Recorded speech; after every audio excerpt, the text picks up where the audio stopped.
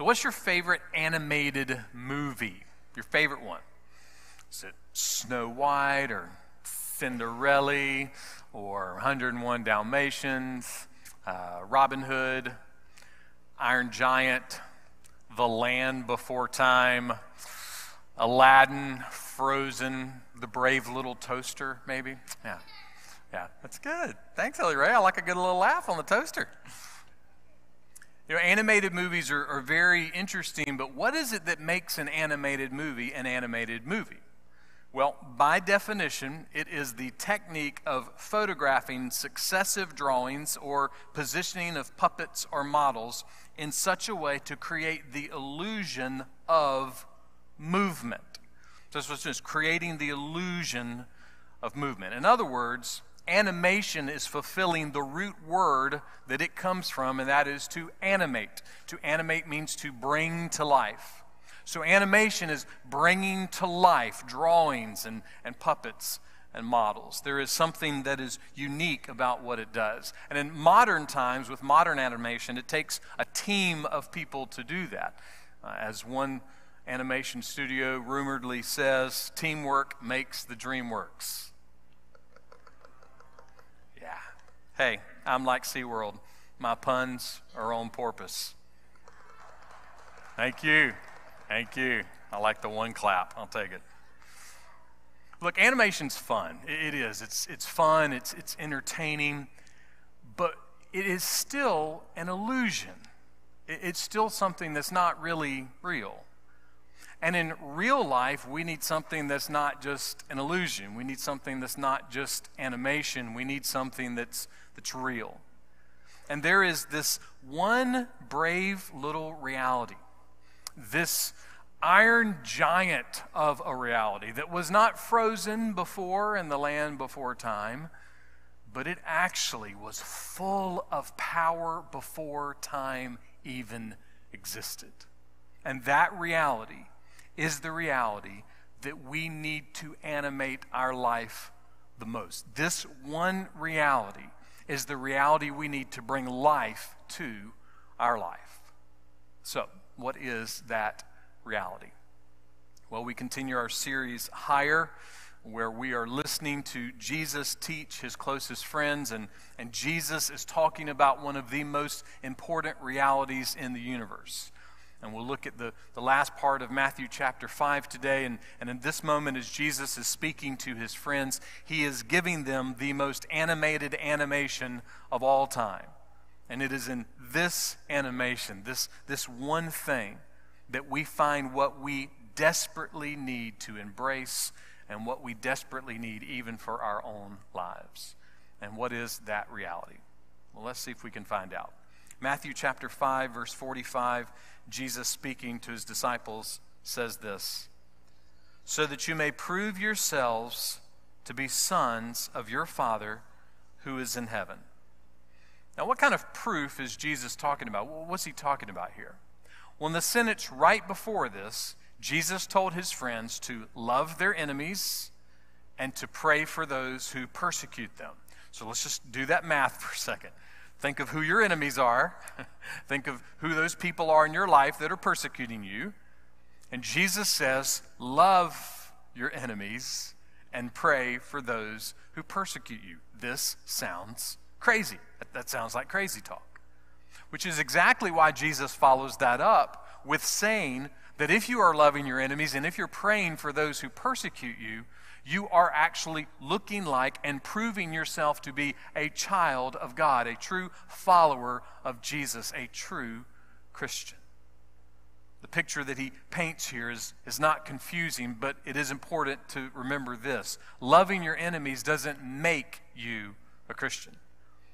Just because you love somebody who's against you or because you pray for somebody who's a problem in your life doesn't mean that you automatically become a Christian, that everything becomes right between you and God. But loving your enemies can reveal that you are a believer, that you are a follower of Jesus. It can show that your profession of faith is a true possession of faith.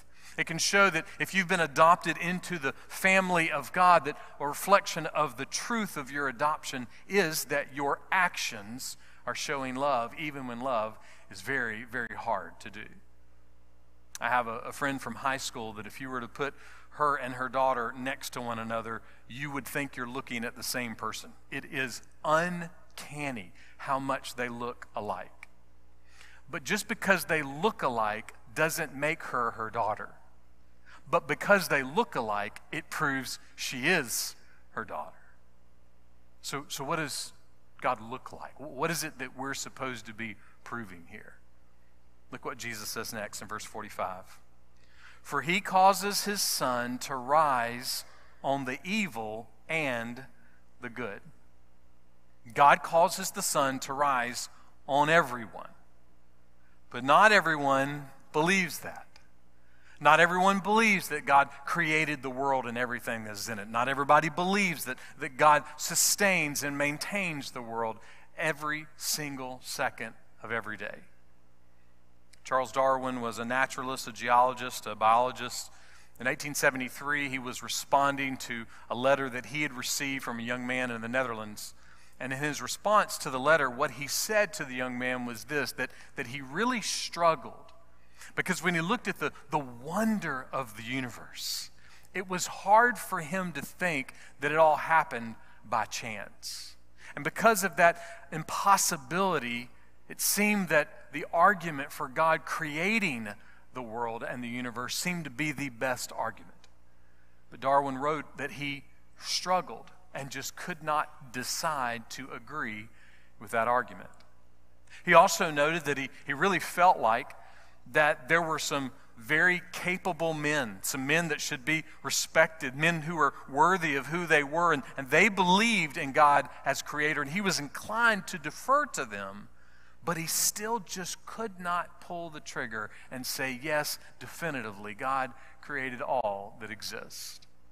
And then he wrote this: the safest conclusion seems to be that the whole subject is beyond the scope of man's intellect, but man can do his duty.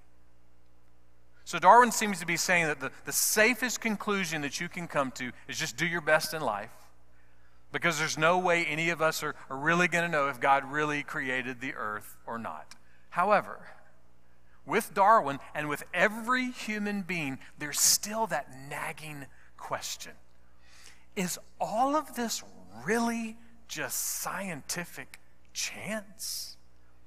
I mean the majesty of the mountains, just scientific chance? The deep blue roaring beauty of the ocean, just scientific chance? The grandness of the Grand Canyon, the cooing of a newborn baby, the intricacies of the human body, the existence of bacon? I mean, come on. Just chance? Just the random colliding of atoms? Many people would say yes. Yes, that's what it is, because that's easier to digest than the concept that there was this miraculous creation by a creator, by a deity, by God himself. John Lennox is a mathematician and a bioethicist at Oxford University. He's also a believer. He said this: I agree, of course, that miracles are inherently improbable, although one cannot help wondering if they are as improbable as a universe popping into existence from nothing. There's some truth there. So where does that leave us? Well, there's about a gazillion point 73 more things that we could say about the origins of the universe. But for the sake of time, let's just consider one. And here's the one other thing. The one true God has given the world a declaration about creation. And he calls the world to believe in that declaration, to embrace that declaration through faith. And not just blind faith, but blind faith through the lens of science and through the lens of reason and through the lens of logic. And that declaration is simply this, from the very first words of the Bible. In the beginning, God created the heavens and the earth. Now, Will that solve every mathematical and metaphysical and magical and mystical question that we have about good and evil and right and wrong in the world? No, it won't. But God, through his book, through the Bible, offers to the world a declaration about creation that, if it is embraced, will create a confidence, a satisfaction, and a hope in your life that is unrivaled in this universe. And Jesus says that that very God every day causes the sun to rise on the evil and the good. He causes the sun to rise on the terrorist in the cave in the Middle East, and he causes the sun to rise in the same way to the grandmother in the kitchen in the middle of Eastover in South Carolina. This is who God is. It's what he does. His common grace is given to the world every single day. But someone may say, I don't like that. I have a problem with that. And that's why I'm not going to believe in God, because there's just something I don't like about that.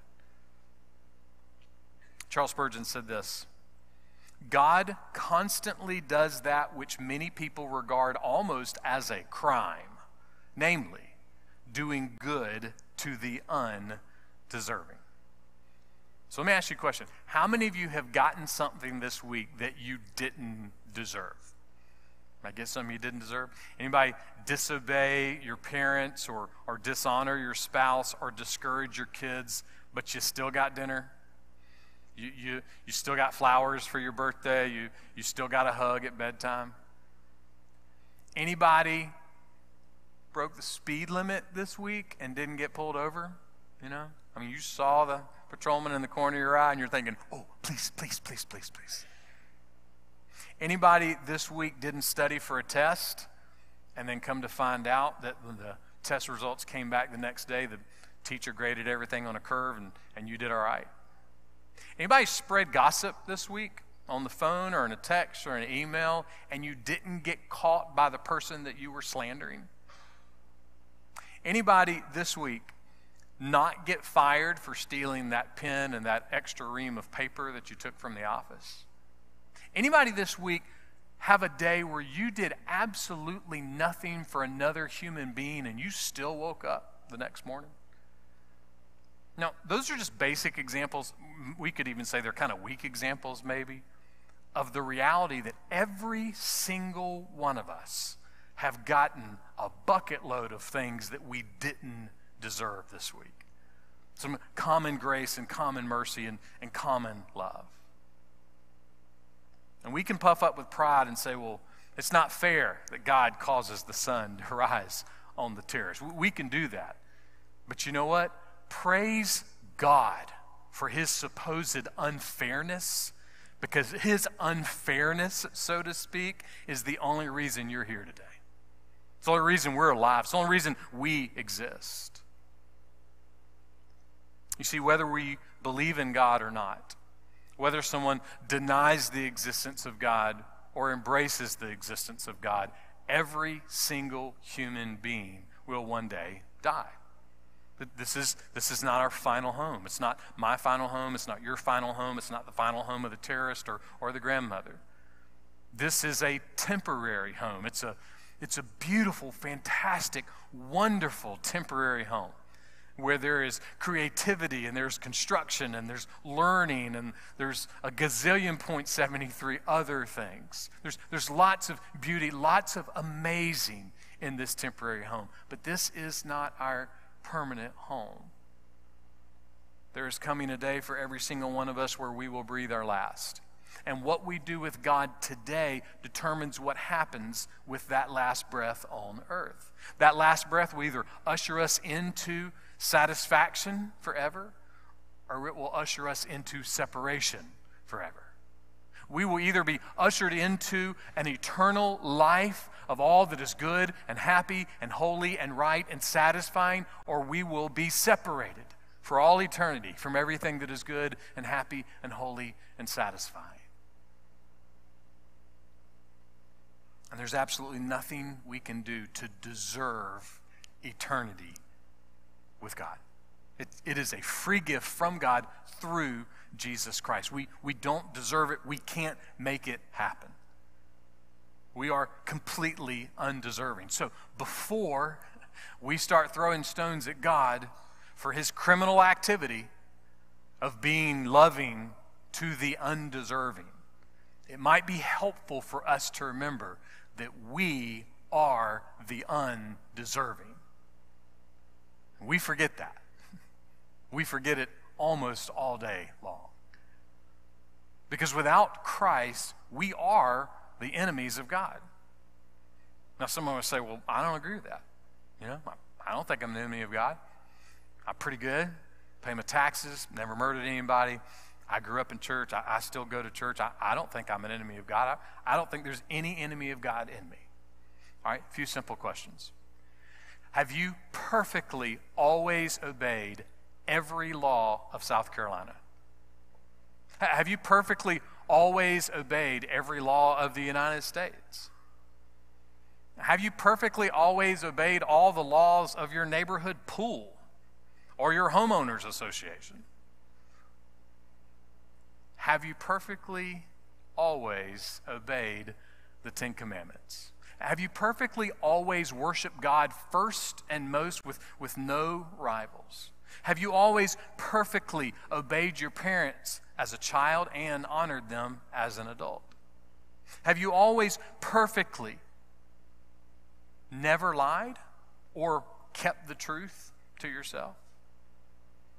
Have you always perfectly never lusted after another person or lusted after something that they have, like a new home or a new car or new shoes or a promotion at work or a thick, full head of hair?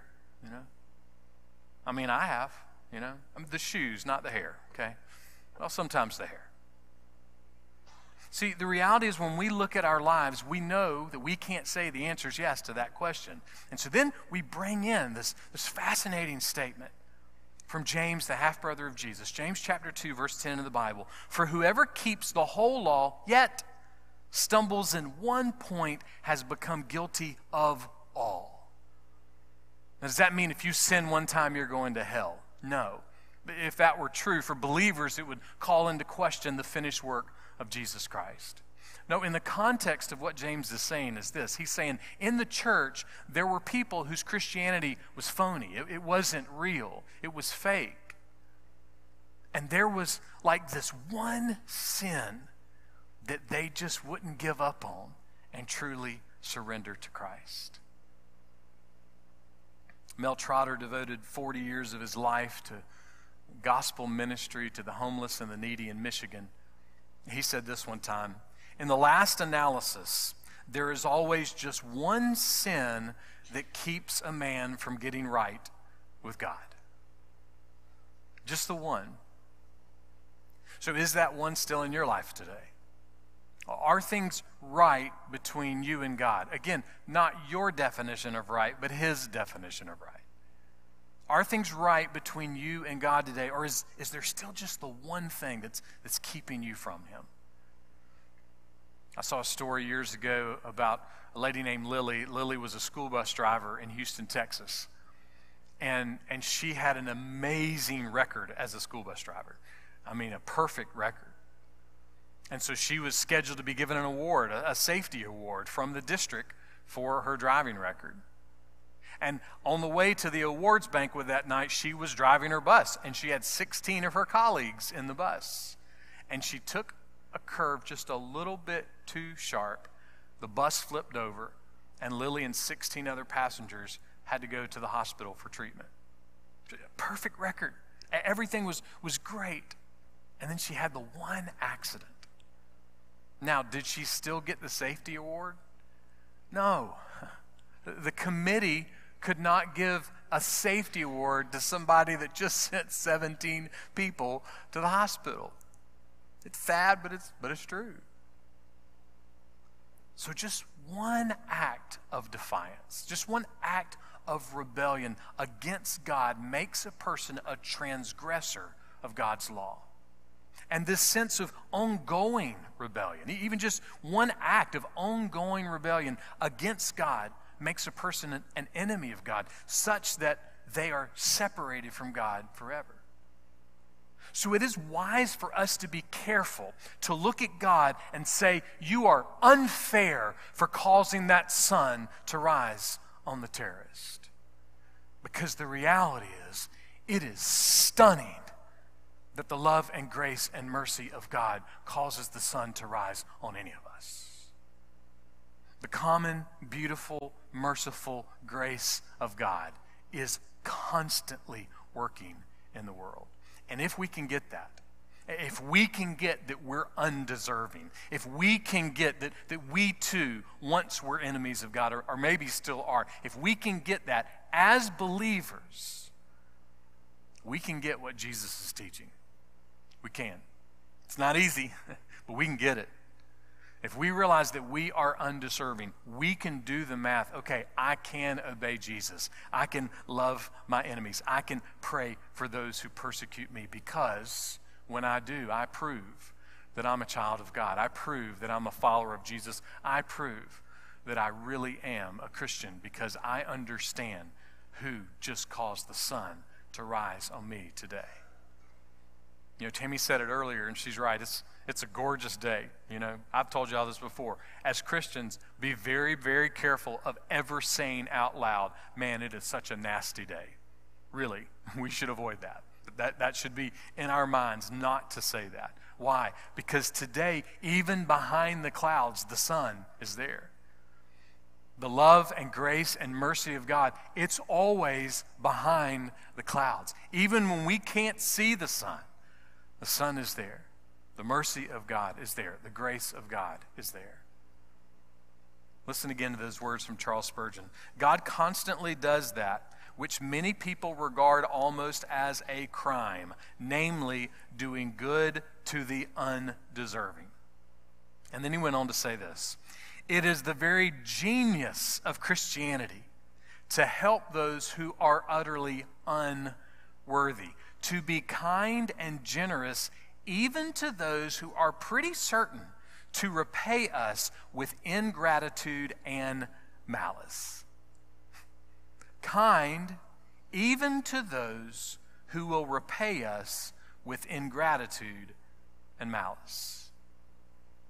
So, with all of this in mind, what are we called to be animated with? What is this animation that is good for our souls and good for the world around us? What is this animation that should be bringing life to us and bringing life to the world around us? It's the same thing that God animates the world with every day.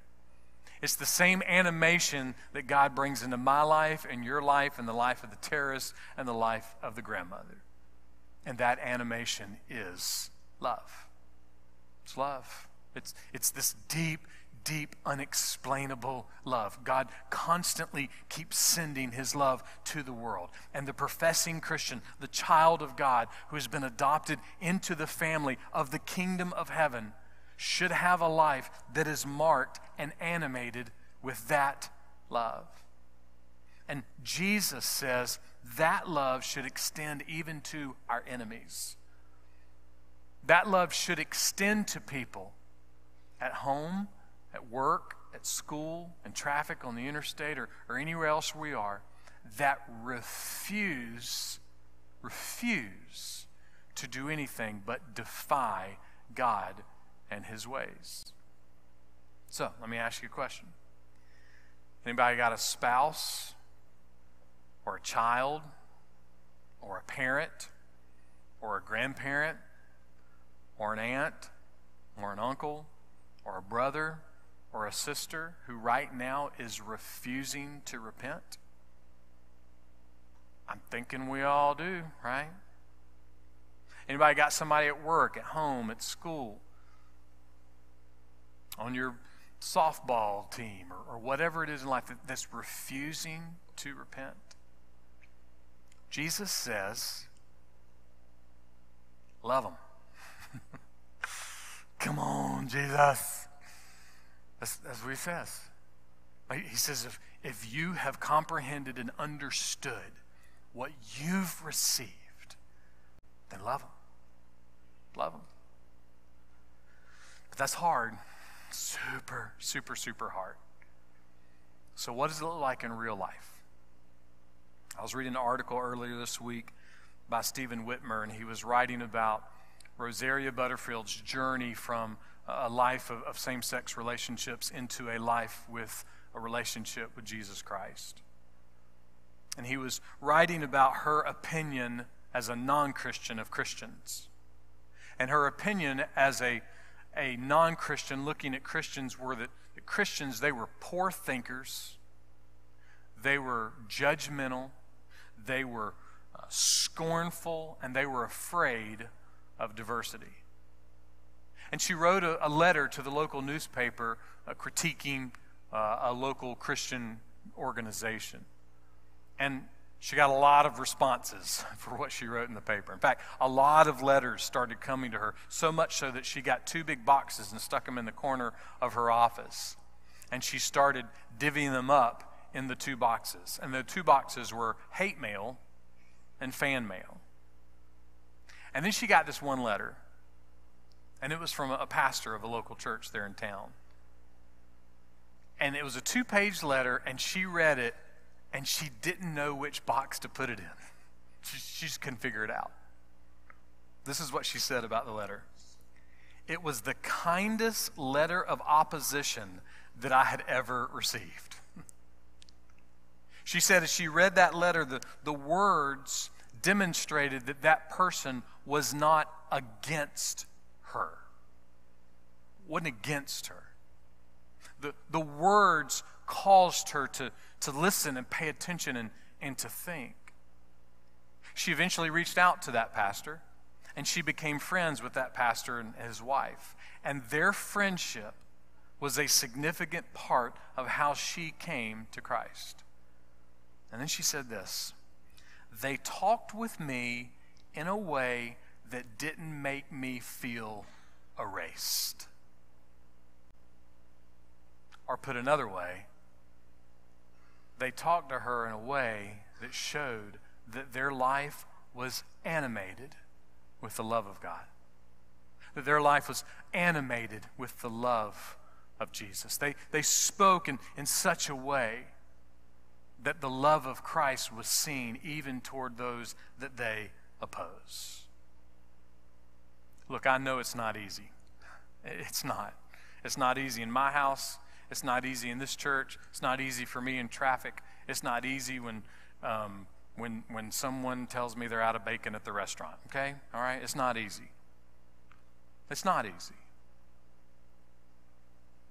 But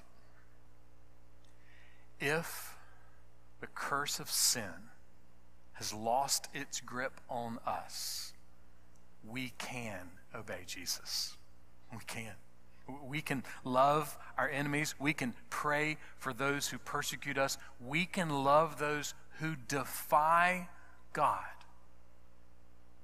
And when we do, our love will not only prove that we're a child of God, that we're a follower of Jesus, that we're a true Christian, but our love may just be part of what God uses to bring that person to Christ. Our love might be something that becomes part of not them just feeling like they're not erased, but it may become part of them finding Christ and having the penalty of their sin erased. Never to be condemned again. And dear Christian, that's our song.